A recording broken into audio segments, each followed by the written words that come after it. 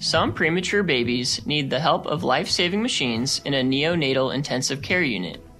Specifically, many babies need just the right amount of oxygen as they struggle to take their first breaths. The consequences are dire.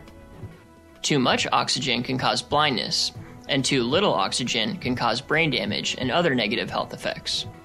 Now, a clinical trial is testing a new device developed by Roger Fales, an associate professor in the MU College of Engineering, that could help automatically control the level of oxygen a premature baby is receiving.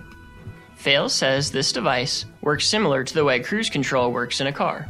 On the automobile, cruise control automates the process of keeping the speed constant in your vehicle. In the case that we have here, we're automating the process of adjusting the amount of oxygen that the baby receives to keep their blood oxygen saturation constant.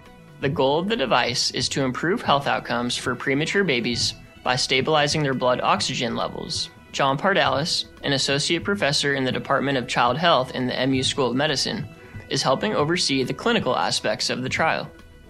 We have very tight parameters that the nurses and the respiratory therapists try to keep our baby's oxygen levels in. The things that we'll look at is what kept the oxygen level in the prescribed range the most, the nurses or the computer.